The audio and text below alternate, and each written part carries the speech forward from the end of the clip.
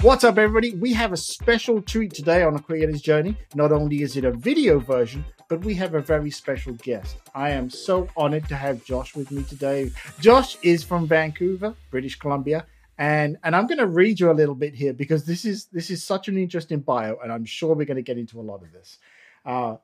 He's got a career path from actor, comedian, a dog walking business, which I think is fascinating and brave, wine bar, cookie dough, and Amazon. How you get all of those into one, if you can mold all of those into one, that'd be fantastic. So Josh, welcome to the podcast. If you would like to, introduce yourself to the audience, and we'll get into this.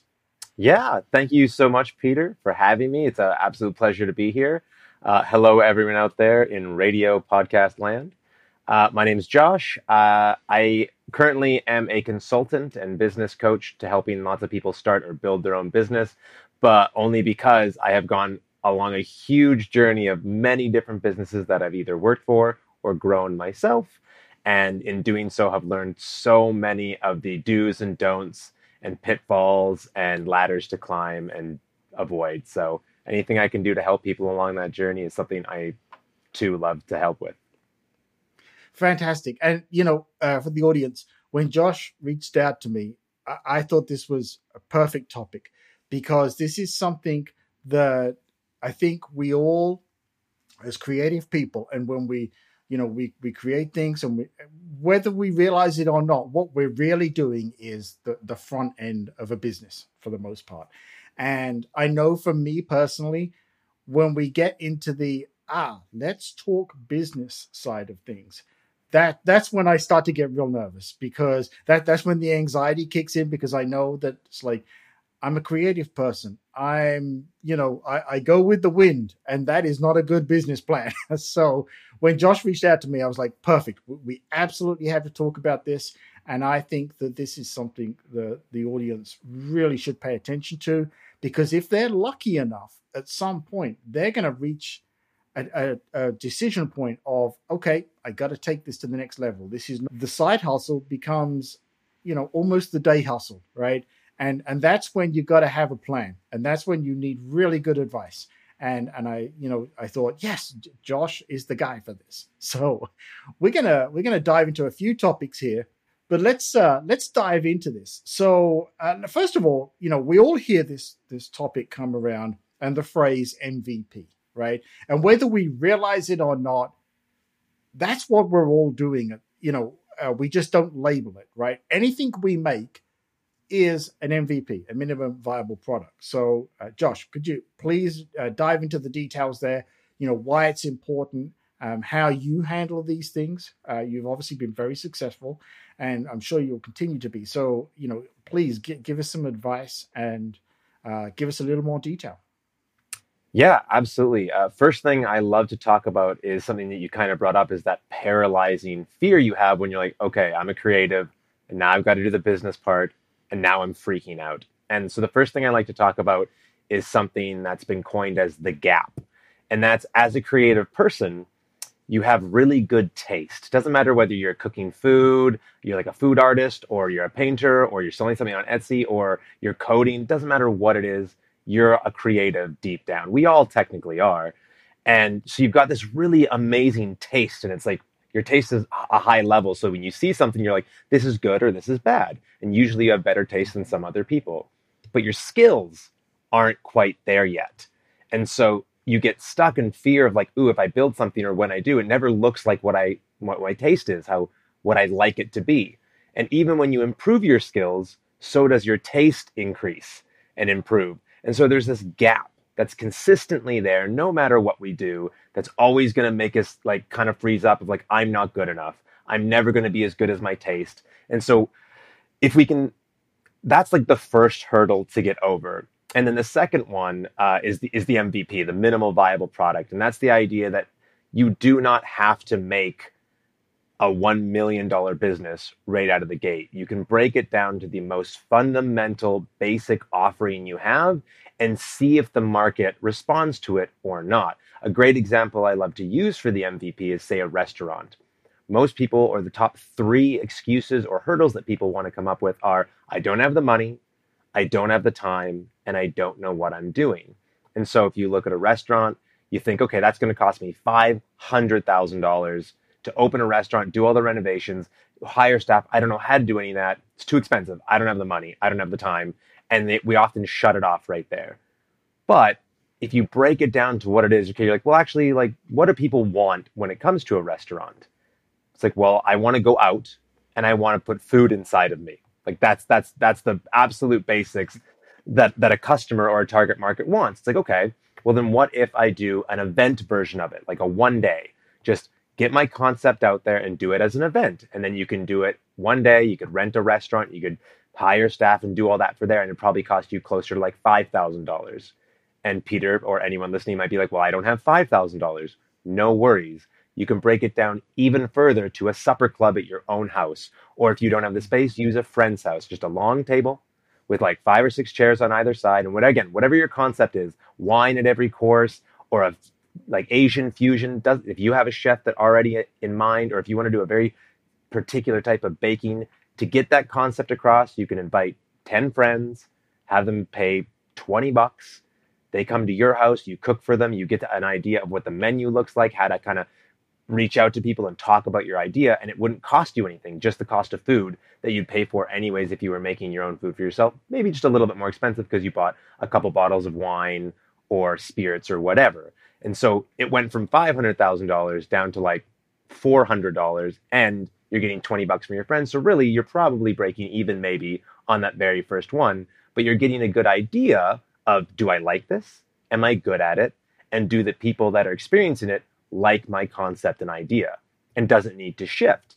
And then you can keep going down that path. It's like, okay, the first supper club went great. Let's try the next supper club. And you can repeat that process over and over again until you either hate it, love it, or have a viable product.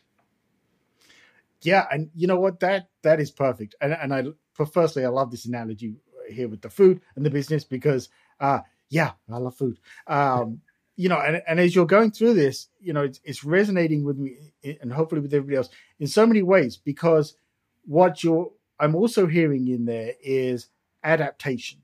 And like you say, you know, okay, we all like thinking to ourselves, you know, I want to be the next massive restaurant. I want to be the next massive art gallery. I want to be the next big thing in photographic studios or artist or recording artist, whatever it may be. But that knowing of what you want as the end goal is not where you should look at something from the perspective of starting out on that journey, right? So I love the idea that you're saying there is break it down. You know, yes, you may want a massive restaurant, hugely popular. That's not going to be day one, right? And if that's your, you know, at least in my interpretation, if that's your goal from day one, you've failed before you started, unless you are, you know, the right people, you are super rich, in which case you probably don't mind. But crank it down to that thing of that says, what's a sensible place to start? And also something important in there, you know, when it comes to the costs, and this is something that I think often people don't think about, is you're going to have to invest to explore the option of, as you say, is this going to be successful? Is this even something I want to do? And I like the sort of the wise words there of figure out what is a reasonable cost for you to start with, because you may get lucky, you may break even, you might not. So let's assume that you don't. How much cost to learn the knowledge to go back and try again, right? Absolutely, because let's say you did option number 2, which is you did the event and it cost you $5,000. You have to ask yourself, am I comfortable losing $5,000 because nobody showed up? And if no one shows up, like, how devastating is it to then try again? Whereas if you're like, I'm not comfortable losing $5,000, but I am comfortable losing $200. And or even less, like whatever yours is. Another great example I have is an app. I have a company that wanted to create an app for the financial industry, but it was just like, we don't really know what they want exactly, but we know that there is a gap in the market. And so all they did is they went onto Canva, hired someone off of Fiverr to make the pictures of the app, like just like a designer. Like that, it was not functional. You couldn't touch it or move anything. It was just pictures of what the app would look like. And then they brought it. They went and sat down with 1,000 financial advisors and asked them, if an app did this for you, would you like it or not? And then they said like, oh, it needs to do this, it needs to do this. And then once they find, like, all it was an idea extraction. They weren't selling them anything. They're just like, we'd love your advice. And people love giving advice.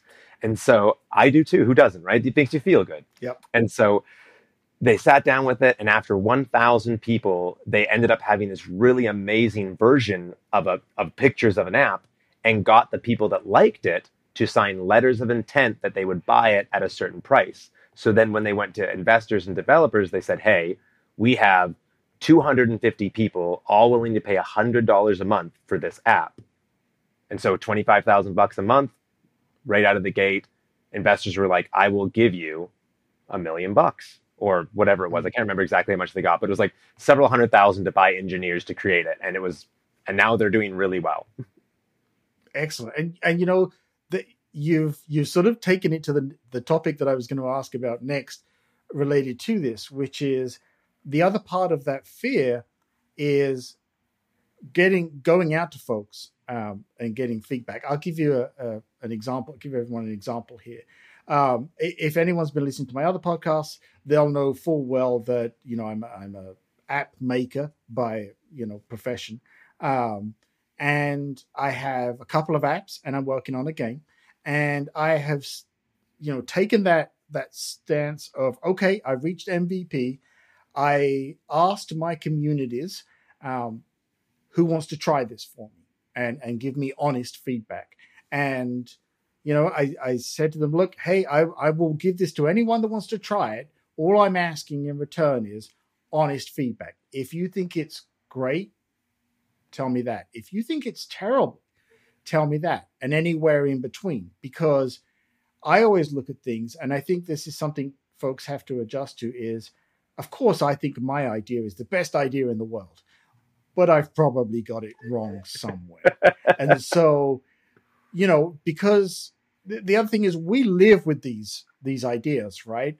And the longer we live with them, the more we become blind to the downsides, to the bits we don't think about, to the, you know, like with apps, for example, you're always thinking, well, a user's going to do this, then they're going to do this, they're going to do that. For, you know, like using the restaurant as an example, they're going to come to the door, they're going to sit at a table, they're going to order something, they're going to get their food, they're going to love it, and they're going to pay, and they're going to leave. Well, maybe, right? But any number of things could happen in the middle. They may get a phone call and have to leave before they get the food. Have you thought about that? You know, and so that's kind of part of the mindset, I think, of when you're going out of the gate here, to think about, what if it doesn't go according to plan? How can I not have a recovery, but how can I steer it back into a path that makes sense? And part of that too is definitely, if I ask customers to invest, you know, you see them all the time, these Kickstarters and everything else, essentially saying, look, I want you to buy into a product that doesn't exist yet. And I think that makes people nervous sometimes. I know it does for me, because now it's a case of, okay, I love that other people are holding me accountable to actually do what I say I'm going to do. But there is also that anxiety kicks in of, well, now I got to do it, right? So any advice there on how you deal with that kind of internal struggle on that? Yeah, I mean, you're talking a little bit about imposter syndrome. You're talking a little bit about like confidence versus self-identity. And so there are a few things. One, I think that you can build your self-confidence in yourself through integrity is a really great way. And by doing that, because again, there's a big difference between confidence and the way you view yourself. Because confidence can be situational confidence. You know, if you're the only person that can play basketball in a room full of people that can't play basketball, and someone says, "Hey, can anyone here teach basketball?" You're probably going to feel a little more confident than everybody else, even if it's just a little bit. And so that's like a good example of situational confidence. But self-esteem, the thing that really makes you know yourself and what you are capable of, is only, in my experience, through integrity, right? The more you say, I'm good, and I'll use the gym for an example. I'm going to go to the gym. And then you show up to the gym and then you do that. You're like, I did that. I said I would do it Mhm. and I did it. Long after the mood I was in when I said I would do it, like I was excited to say I was going to do it tomorrow. Then tomorrow came and I was like, oh, it's raining outside, but I still did it. The more you get yourself and push those boundaries, the more you're like, I can do anything I put my mind to because I don't let myself quit. And again, you don't have to start at an app like I did an app and now it's out to the people and now I'm going to do it. You can start with, I'm going to go on a walk outside twice this week. Like you can start Mhm. small, build up your own self-esteem, and then move out from there. Hopefully that gives some people a quick little bit of advice about self-esteem and like really being comfortable with knowing where your trust is in yourself. And then about the imposter syndrome, this is always an interesting one because I also have mentors who are business consultants that consult for large corporations around the world. And I remember when like a friend of mine or a mentor of mine was advising for Google, and which when he told me he was doing that, I'm like, give me all the advice you can.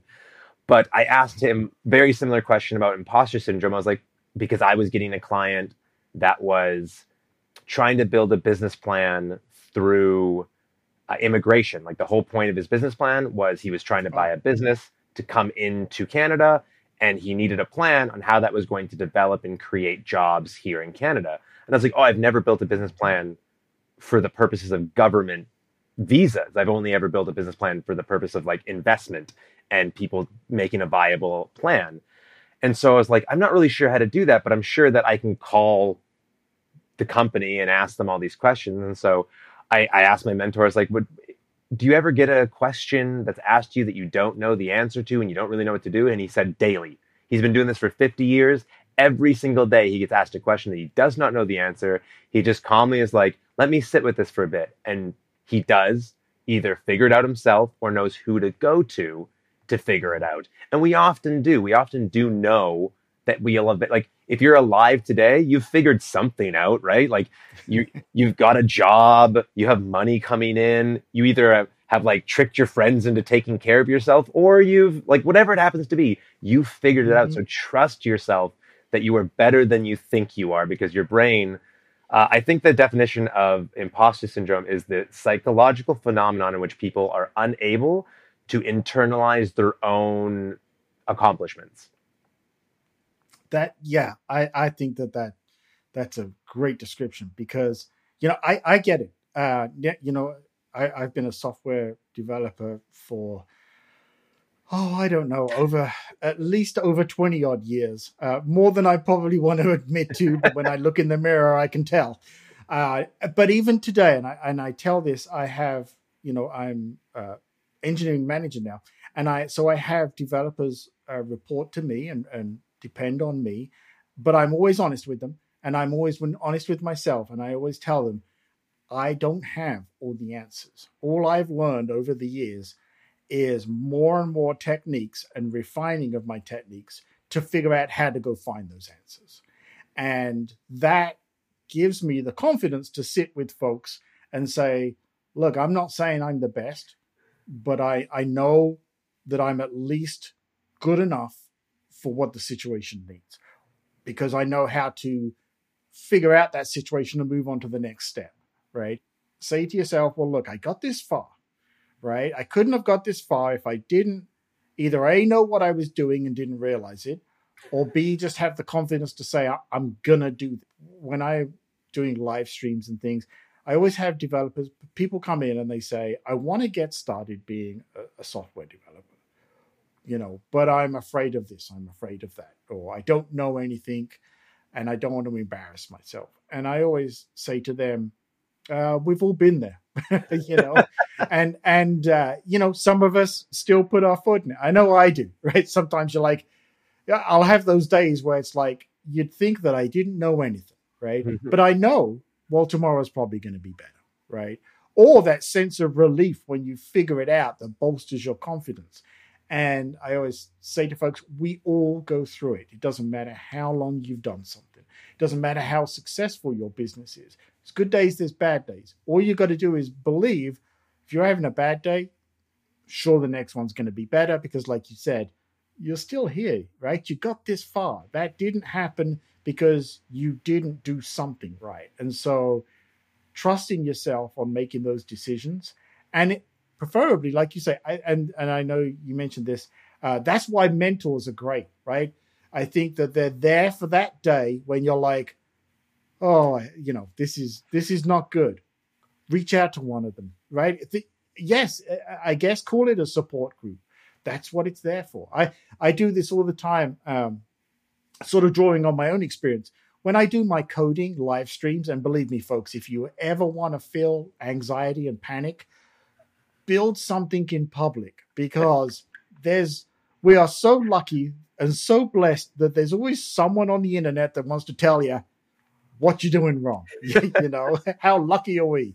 But that is such a confidence booster because not only will there be a whole bunch of people who want to help and see you succeed and help you solve problems you don't know the answers to, but it'll boost your self-confidence. It'll be terrifying at first. I'm going to admit that, right? But that was such a way for me to get over this problem of worrying about what other people think. Yeah, absolutely. I think you nailed it, the old nail on the head there with that one, because when I first started in sales, like over a decade ago, I just remember like just so scared to make that first phone call. And they asked that we record the phone calls so we could hear them back and hear what we did Oh, wrong. And I was like, oh my God, I'm like, I don't want anyone to hear these.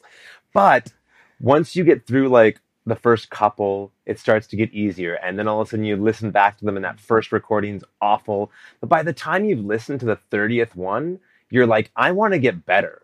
How do I get better? And now you're just busting out phone calls and you're trying new things. You're like, okay, where did I make that mistake? And so if you're live out there in the world coding and people are watching you do it, you're right. People are going to be like, let me tell you. But it's yeah. like, but with your own confidence of being out there, you're only going to get better. You're going to learn how to differentiate which one's good feedback versus like, thank you, sir, please have a seat, right? Like it's really empowering because you can start to understand. You're like, actually, you don't understand what I'm building. And that's awesome that I know that. And you can, thank you so much for your advice. Humble, humble, humble, humility, humility, humility. Go sit down. And then the next person, because I think even if you look at some of your favorite and some of the most top selling apps on either the Apple Store or on Android, they still have like 4.4. Like there are still people that hate them. Like even the best stuff out there, they make mistakes. It's out there. Someone hated it for some reason, whether it's customer service, too expensive. So yeah, you just got to get over that hump. And yeah, I think you're right. Just start small, start with your community, start with people that you like and work your way up. Yeah. And, I think that sort of that app store model or that viewpoint of the user extends to so many other things. For example, like let's take pick any fast food franchise, right? There's going to be someone who's like, well, I love this. And then there's someone it's not the greatest, but I'm hungry and it fills a gap. And then there's going to be that person who has never had the food, but just has an absolute disagreement with the company, the business model, the person that owns the company, whatever it may be, anything but the food. And that's just kind of the way it goes with the App Store. They can hate a company and will one star it because they hate the company, not because they've ever used the app, right? And like I say, not because they've ever eaten the food, except that's going to happen. If you think you're going to get whatever, Yelp, 5 stars, you name it. If you think you're going to live in an entire 5-star life, maybe you want to think again before you start this because good luck with that, right? Or if you do, package it and sell it, because I know millions of people that will buy it, and you're looking at probably two of them right now. Yep. If anyone out there can do something with zero criticism, like show me how, because I haven't found a way, my mentors haven't found a way, my friends haven't found a way. Oi. Yeah, yeah. And also embrace that aspect, I think, because I think, I always tell people, my moment of greatest learning is when I fail miserably, right? I don't really learn anything from success. It just means, yeah, I've got that right again. Yeah. Check the box, move on. But when I mess something up, and it may, take me an hour, a day, a week, a month, and then I find that result again, the motivation for that, but that also that learning, that new learning experience, and it tells you this is something you're never going to forget because you worked really hard to solve that problem, and your reward was you solved it, and you're just going to go from strength to strength. So don't be afraid to fail. So let me ask this question. Let's say that I've got some idea, can be anything, and I'm like, you know what, I think I can do this. I think this can be a thing. Let's say, let's put it in sort of terms of a side hustle. Sure. Right? Where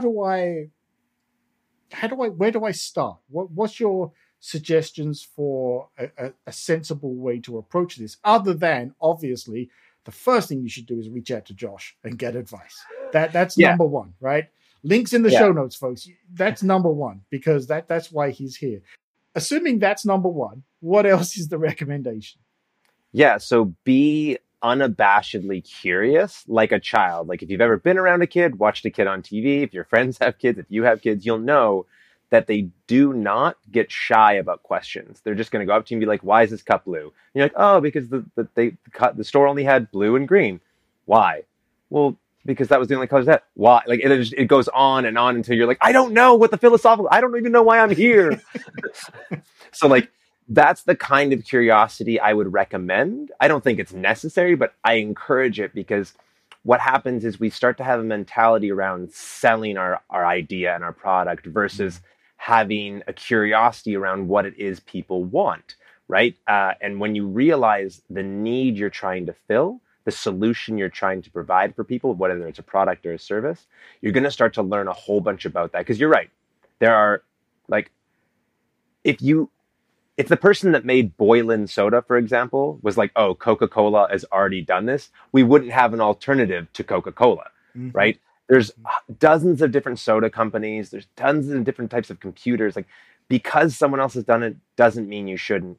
The best thing you can do is just start asking questions and find your target market. And I don't mean your friends, because your friends are not necessarily your target market. You got to find out that need that needs to be filled, and then start asking those people what we call idea extractions. You just, you can even tell them, you can say, hey, I'm not here to sell you anything. I just want some advice, because again, people love giving advice. Just I want some advice on this idea that I've got.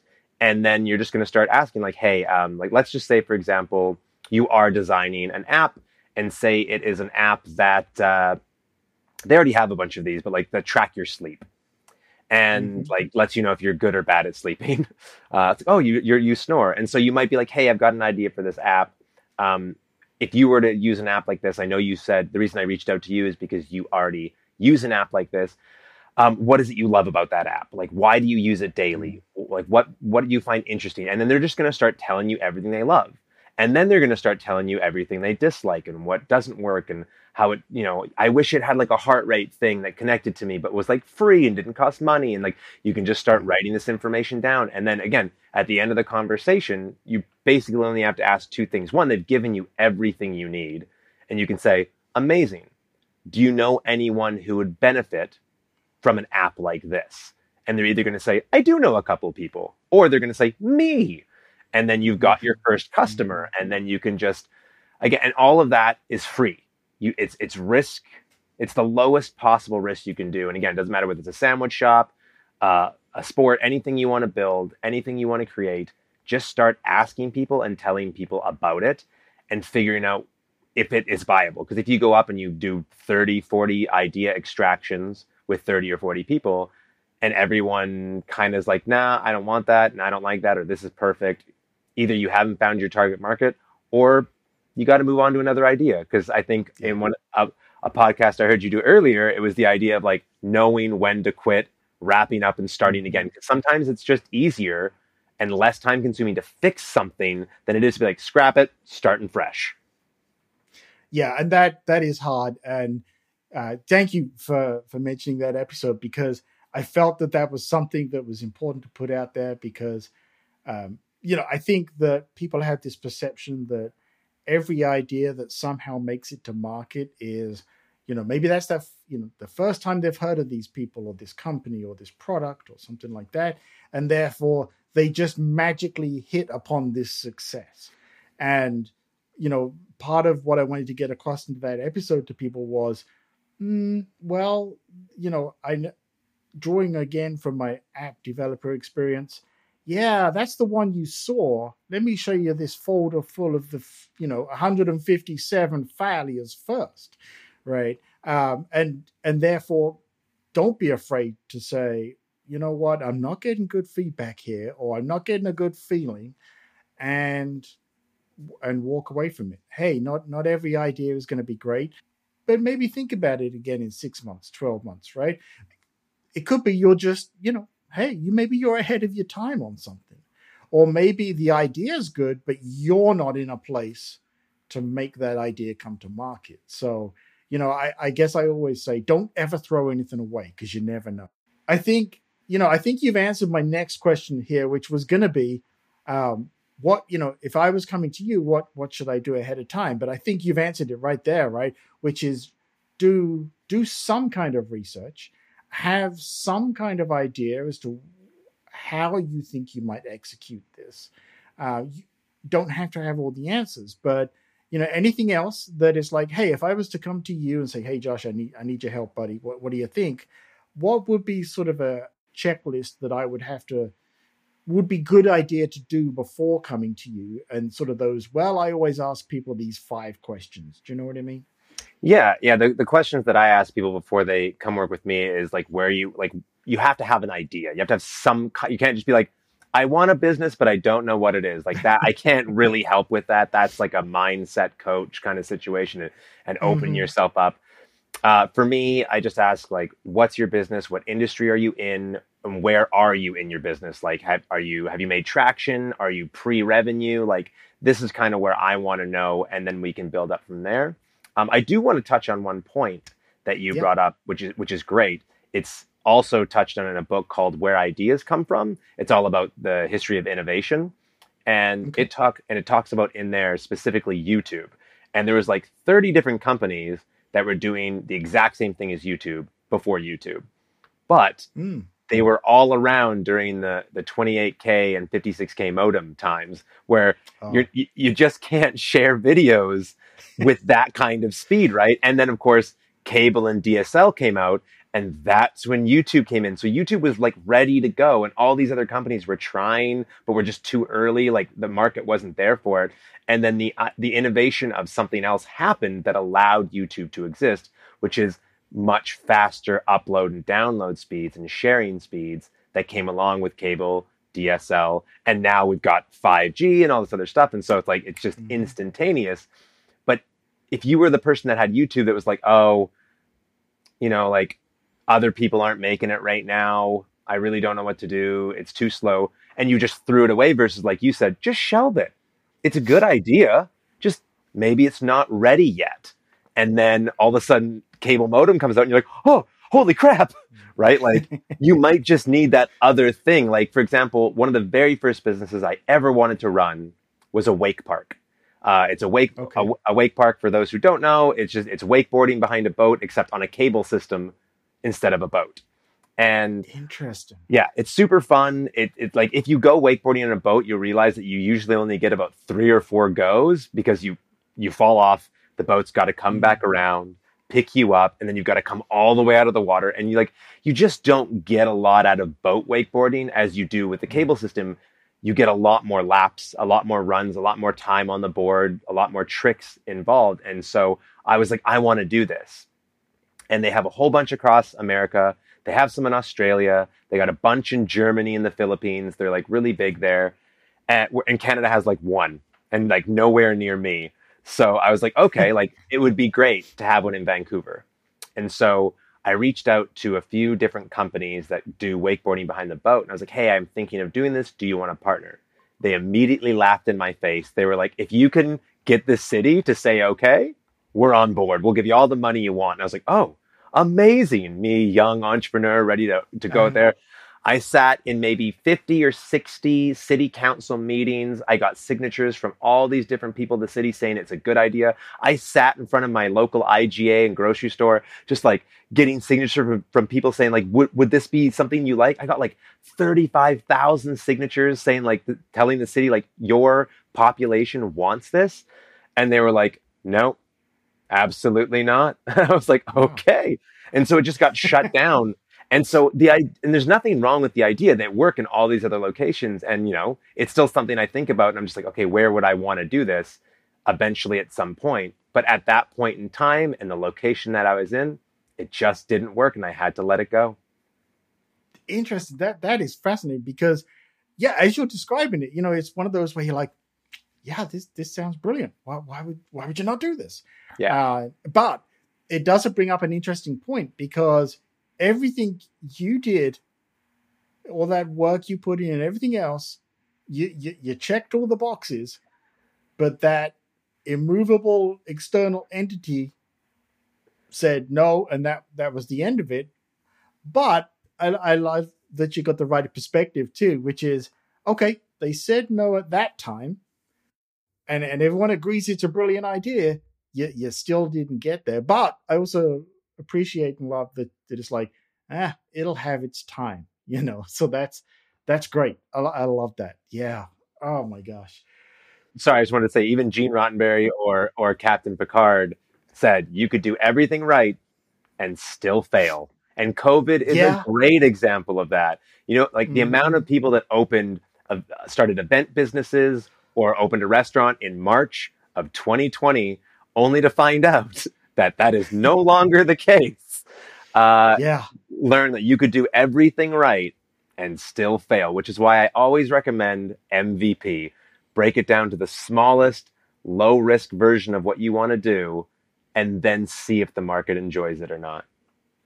Well, actually, that brings up a thought and a question here. And now that you mention it, because with the the situation of COVID changed the world. Let's be honest, right? And hurts business of all levels. In fact, probably the bigger you were, the harder it hurt, right? And still does. And this gives me a thought now that you mention it, which is, always entertain the idea that something may happen, be it you or whatever it may be, some worldwide pandemic. Hopefully never happens again in our lifetime, but hey, never be afraid to say, do I know of a way to pivot, and should I? And by that, what I'm thinking there is, as we're saying about restaurants and everything else, the pain that they went through, but the realization, I think, of, well, right now, the only way we can stay in business is to take the food to the customer, as opposed to have the customer come to us. Let's talk about that briefly, if you don't mind, which is knowing when to say, maybe it's not walk away, but it's, okay, go in a different direction, and how you handle that. Yeah, absolutely. I had a friend, great chef, was on Iron Chef and has those pans on the wall. He was there. He was running a really good restaurant, been around for 7 years. Also, I was there during the beginning, like a long time ago. I worked as a server in his restaurant, and I still got people who were like, I've never heard of this place. And I'm like, this guy has been around for like 30 years. What do you mean you've never heard of it? So even then you're still getting new customers and stuff like that. But I digress. But during the time of COVID happened, he had to make a decision. Just like you said, he's like, do we go the DoorDash, Uber Eats way of sending food to people? But then he looked at the idea of how much, what the capacity was, how much the rent was costing. Because here in Vancouver, British Columbia, rent is extortionate. It's crazy. It's super expensive. Okay. So what he ended up doing was he just blew out of the lease. There was some COVID regulations around that being okay. The government's like, you cannot harm people from leaving a lease during this time. And so once that got approved, he was like, I'm getting out of here. And he did everything inside of a shipping container. And so he then put his restaurant in a shipping container because the cost was literally a fraction of the rent. To basically just like rented a parking spot and then put the shipping container down, got all the permits in place, and did it out of there so that when he did the delivery food during COVID, it cost him, I think rent before that was about $5,000 or $6,000 a month. And then, and so, which was a lot coming out of your bank account when you're at half capacity or no capacity. And then the new place was only costing him $800 a month. So huge amounts of savings. And then he's like, I can also just be the cook. He's like, I can go in, my staff can go on CERB if they want. CERB was the Canadian, or the COVID relief fund. It was whatever the COVID relief fund was. So people could get like a little like money each month. So he's like, go guys, go get that. I'm going to run this. And then he just ran it out of his shipping container. And here he is now COVID's sort of done and he is still running it. But now he has like tables and stuff outside of his shipping container in the summer and people love it. So that was a shift. And he now opened a different restaurant. Like it's not the same restaurant. It's not a partner or anything like that. He just like, he loves to cook and partnered with someone else to open another dining experience. And so that shift is the ability to make those decisions. I also knew people again that were like, okay, like there's a yoga studio here in Vancouver. There was like, I think they had like 20 or 30 locations. And once they said you can't have people, they just shut down and called it quits literally that same day because they were specifically running off of monthly recurring revenue or MRR. Sure. Right. And so you have a certain amount of people paying this much money monthly. And when that stops, they're like, that is $150,000 per month times 20 studios not coming in. And this is how much rent we have to pay. They're like, if we don't do that for 3 months, because we don't know how long this is going to last. Thank God they did it right at the beginning and they just called it and they're done. And they made that decision. And now, the owners are like, we're good. The other yoga teachers, they found other places to yoga. And so, yeah, it's like, you got to make the decision for yourself. It's got to make sense for you, how you pivot, what makes sense. I wouldn't recommend ever making a decision, even though this is a difficult ask. Try not to make it out of a place of emotionality or anything like that. Like, just sit down and be like, okay, what are my options? And just go through them one by one. And if you don't know what all the options are, ask other people, ask a mentor, ask other people that run businesses. And just, which is again, that brings up a whole nother topic of who do I surround myself with? And that's, people that are ideally along the same path as you would be very helpful. I hope that answers your question. It does. And actually it's fascinating. Because that is such a brilliant example. It's one of those where it's like, I would never have thought of that. What a fantastic solution, right? Which is, okay, I've trimmed all the places I need to trim, found a way to keep it going, hopefully. Turned out it was. And it also has that aspect of it, like this idea of doing it in the container and that of it almost makes it a little kind of niche in the sense of it's got a unique property about it that says, I should go there and see that, right? I've never been a customer, but I want to see how this works. Next thing you know, I'm a customer, Yeah. And it's brilliant. I mean, I just, the idea of it, I'm sure the picture in my head is not, quite right, but it's such a brilliant idea. And like you say, then it's like, okay, well, get in the car park, right? Solve that problem, right? This location's not working, pick it up, go somewhere else. A lot easier than opening up a new, being tied to a location that involves contracts and buildings and everything else. It's brilliant. And I think that's, a great way around solving that problem. And another good example of that has always fascinated me because it's food trucks. It's such a brilliant concept, anywhere you go now, right? especially any gathering for something, there's going to be a food truck. I mean, it almost is an industry that seems to me like it built itself and just works, Yeah. and something like that. Now I know, we have been talking a long time, and we said this would happen, right? To the listeners and the viewers, we said once we get started, there's going to be, we could do this for hours, but I absolutely have to ask about the acting and some of these other areas that you've mentioned. And again, folks, we're going to put links in the show notes for everything on this. And also, don't let me forget, if you could give me a link to the book that you mentioned as well, and I could put that for folks, and I'd love to read that myself. But please tell us about this, because I can honestly say I think you're the only person I've ever spoken to who is an actor, dog walker, and all of these fascinating, like, that sounds cool. So please tell me about it. Sure. So yeah, I started when I was young. I wanted to be an actor, wanted to be an artist. So I went to school for theater and musical theater and film. And right out of university, I got an agent in the background world, and just that's what I started. I just started doing random background gigs for random movies, and it was fun. I really enjoyed it. But then I wanted to start speaking and do larger parts, and uh, I remember the very first call I got was my agent's like, "Hey, do you know how to juggle?" And I was like, "Yeah, absolutely." They're like, "Great." So, and the way auditions work is they'll call you the night before and tell you that your audition's tomorrow morning. Like, that's how long you Oh, have to okay. practice your, Wow. yeah, that's all you get to practice your lines or do anything. So they're like, "Yeah, so it's tomorrow. Here's the location, 9 a.m. Good luck." The problem is I didn't know how to juggle. No, So I had a feeling this is where this was going to go. Yeah. yeah.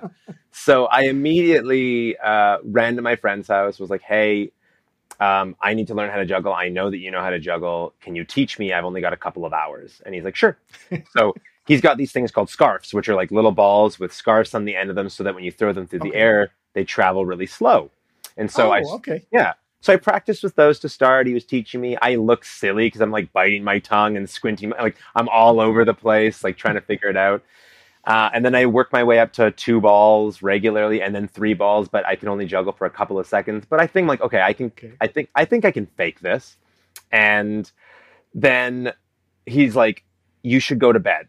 You need to like get it in your muscle memory. You need to rest and relax, and Mhm. otherwise you're going to be brain dead tomorrow." I was like, "Okay, go to bed, wake up, practice a little bit more." It's a little better, but still, I think the longest I could juggle for at that moment was about 5 or 6 seconds.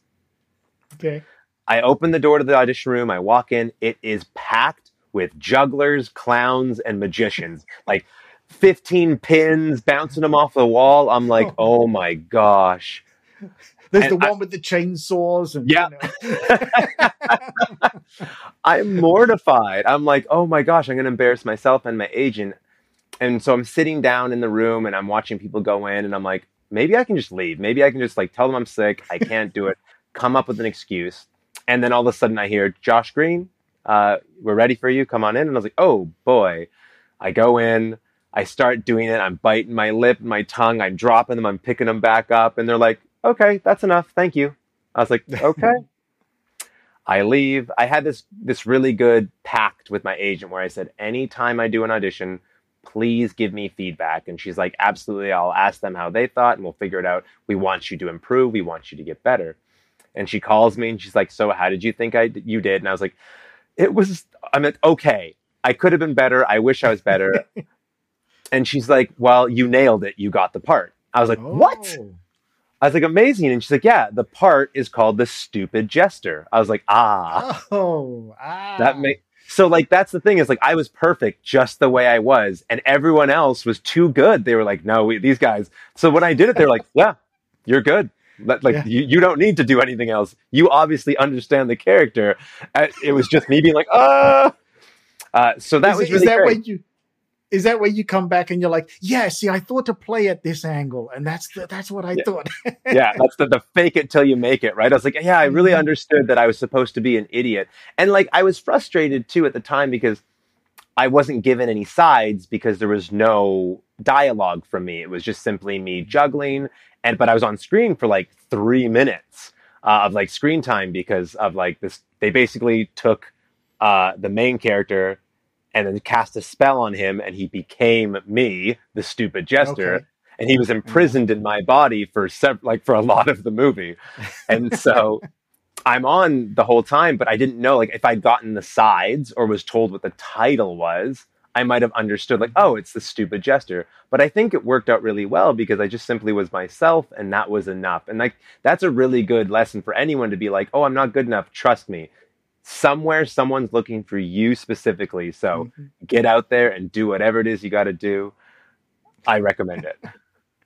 I love that story. I love because yeah, that actually applies to so many things, right? But I love that the idea of like, you know, it's almost as if you'd have done like really mastered the juggling, and you're doing this, and you're like, look at me, I'm so fantastic, and then they say to you, could you drop it occasionally?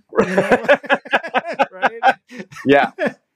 And you're like, do you know how late I was up last night trying to learn to juggle? And Yeah. now you want me to mess it up? Oh, I Yeah. love that. I love that.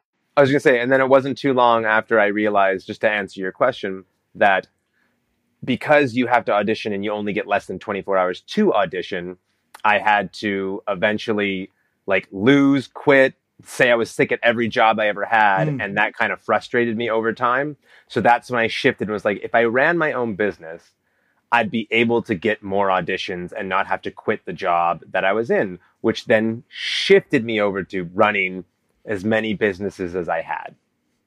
Okay, because I was going to ask you like how do you go from here to there, and you've connected the dots for us, right? So Yeah. that's great because you know that is part of it too. I think is it's almost like a pivot to keep all options open, right? And so I love that. And I'm going to ask you here something that's always fascinated me. So if this is an industry secret, you just give me the nod, and you don't have to answer it. But when folks are in the background and you see them talking, is that scripted, or do they just say, "Move your mouth like you're having a conversation"? The latter. Like, Okay. yeah, they're pretty much just going like avocado, pumpkin, avocado, pumpkin, avocado, pumpkin. Like, yeah, because most of the time they'll ask you not to make any noise, right? They don't Mm-hmm. because the main actors are having the dialogue. So we're back there just Mm-hmm. going, Yeah. right? Yeah. That's right. That's it. So that's great. I love this because that's what I was like, if it was me, I think that's what I'd do. But then I start, how you're like, now I'm overthinking it because I'm like, but what if I'm in the background and I'm supposed to be having an argument? How do I make a silent argument? Yeah. So yeah.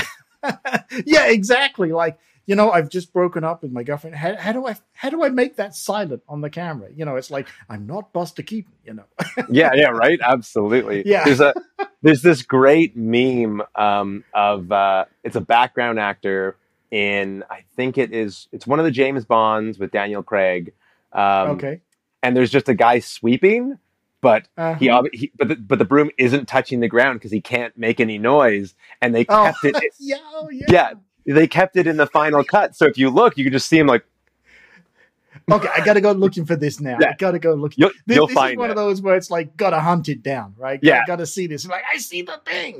yeah, Yeah, I there it remember, is. it's, oh my gosh. So, okay, we're going to have to move to closing the conversation here Yeah, because I've taken so much of your time. And like I say, there's 1,000 other questions for us to talk about. But what I do want to ask you is, given where you're at now, and a hugely successful career of so many things. It's fascinating. Uh, for you, where you're at now, do you have any future plans that is like, okay, this is the next big thing that I've never done that I want to do? And don't give away any secrets because we don't want anyone to go take that business from you. But, I think it's always interesting to see where folks want to take themselves next. Is it something you've thought about at all?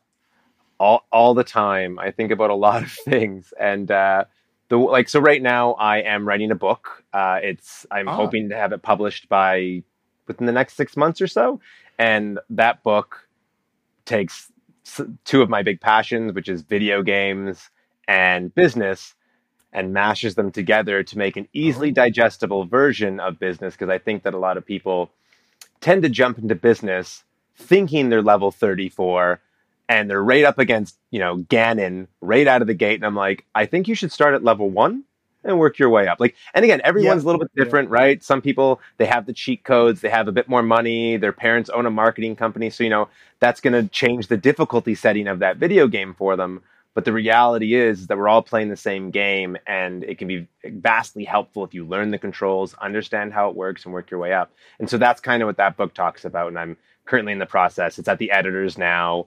We're working back and forth to get that published over the next 6 months, which I'm excited about. So that's a big Great. goal of mine, is to have that book published. And then the other thing, I spent a year and a bit in Japan, and I love more than anything, and I wish they were more of them, onsens or hot springs. Oh, And okay. Yeah. yeah, and so, but there, they were like, it was their onsens that they had everywhere. Their hot springs were the exact same as like anyone else's community center. They were everywhere. They're like a Starbucks, and they're not very Oh, expensive, but they're so beautiful and so relaxing. And it's part of the ritual that like you leave work, you go to the hot spring, you bathe with your friends, you do your thing. Then you afterwards, after you're done relaxing, you might go to the bar, the izakaya, have a couple of drinks, and then you go home. And here, at least in Canada, I'm not so sure about the UK. Maybe it's different there. I don't know. But I know that like here, if I go to the spa or anything like that, it's quite expensive. Like we have one up in Whistler that's about $125 if I want to go. And I think for the average person, again, I think 60% of North America is living paycheck to paycheck. And so asking someone to drop $125 just for one day at a hot spring is asking a lot. And so I love the idea of bringing that hot spring somewhere locally in the Lower Mainland or the Pacific Northwest, where people can like just come and relax on a regular basis. And so I have looked at real estate in different areas in like just south of the border in Washington, different areas in like Vancouver, the outskirts areas there, and even all the way down as you go further to like Portland or some of the islands. And other people have done similar-esque things, which is great because they've already done the market feasibility report for me, which is nice. They're highly successful. So I think that idea of a more, I don't want to say average Joe, but a more accessible spa and relaxation hot spring for people is something I'd really like to offer people. I love this idea because that is right in line with something that I think, which is I don't think we have enough downtime anymore, right? I think that we've all become, as a population, so programmed to always be doing something, right up there with the short attention span, right? The having that downtime is so important, especially when all the topics we've been talking about today, right? You're gonna burn out. It's gonna happen if you keep doing this. So I love this idea of something that helps people just relax, get with friends, right? Just think about nothing. Just do something for the fun of doing it and relaxing. So that's great. I love that idea. And right now I'll extend the invite when you've got the book to come back because I definitely want to hear more about this. Also, because a huge game player myself, and obviously love games, and I always try to. And this is probably another topic we didn't have time to touch on. We should talk about sometime, which is I'm always finding ways the gamification of everything, and Yeah. how I find that for me and so many others, that seems to drive things a lot more than just saying, well, I should do this. If you turn it into a game, somehow it's just becomes something that you do more often and feels more fun to do than just, oh, I should reach whatever 1,000 followers this month. Make it into a game somehow. So Josh, thank you so much for being with us today. And this has been I knew this was going to be a fantastic conversation. And I feel like I've got little hidden secrets here that I can take away, and hopefully other people can as well. Please tell everybody where they can find you. We will put links for all the things in the show notes, but tell everybody where they can find you, because I think that for a lot of folks, I'm Josh, I'm going to say it now, I think you're an invaluable resource for so many people. So thank you for that. Yeah, no, thank you so much for having me, Peter. I appreciate it immensely. You can find me at thetangibleplan.com. I'm a huge proponent of anytime you're getting advice from someone, if they're not giving you something tangible, something you can use, go somewhere else. Unless it's free. If it's free, go nuts. But if it costs money, make sure you're getting something out of it, something like that you can hold and touch. And so that's why it's called The Tangible Plan. You can go there. You can send me an email. You can follow me on Instagram. Anything you want to do. Check me out and sit down with me for 15 minutes or 20 minutes for free. We'll have a chat, see where you're at, see if there's anything I can do to help. Fantastic. Thank you so much. Yeah, everybody, we're going to put links in the show notes for all of these things. And so I'm sure that for everything that we've spoken about here, lots of people have other topics and other questions, and certainly reaching out to you directly is the way to go. And they should definitely avail themselves of your services. Thank you so much for being here today. Again, greatly appreciate it. Looking forward to hearing about this book when it comes out and going through there and talking about that. Absolutely fascinating. Josh, thank you so much. Thank you very much, Peter. Have a wonderful day, everyone. Yep. Okay, folks, you know where to go to find everything for this. Go to peterwitham.com. I'll have links there for the podcast or the video, depending on whichever one you're listening or watching. For the other one, we'll put everything in the show notes as well. And I'm so thrilled to have Josh as the first guest on this podcast. And hopefully, I'm always looking for other folks and that as well. So if you think you can, want to be on here, reach out to me, peterwitham.com, and we will take it from there. Thanks, everybody. See you later.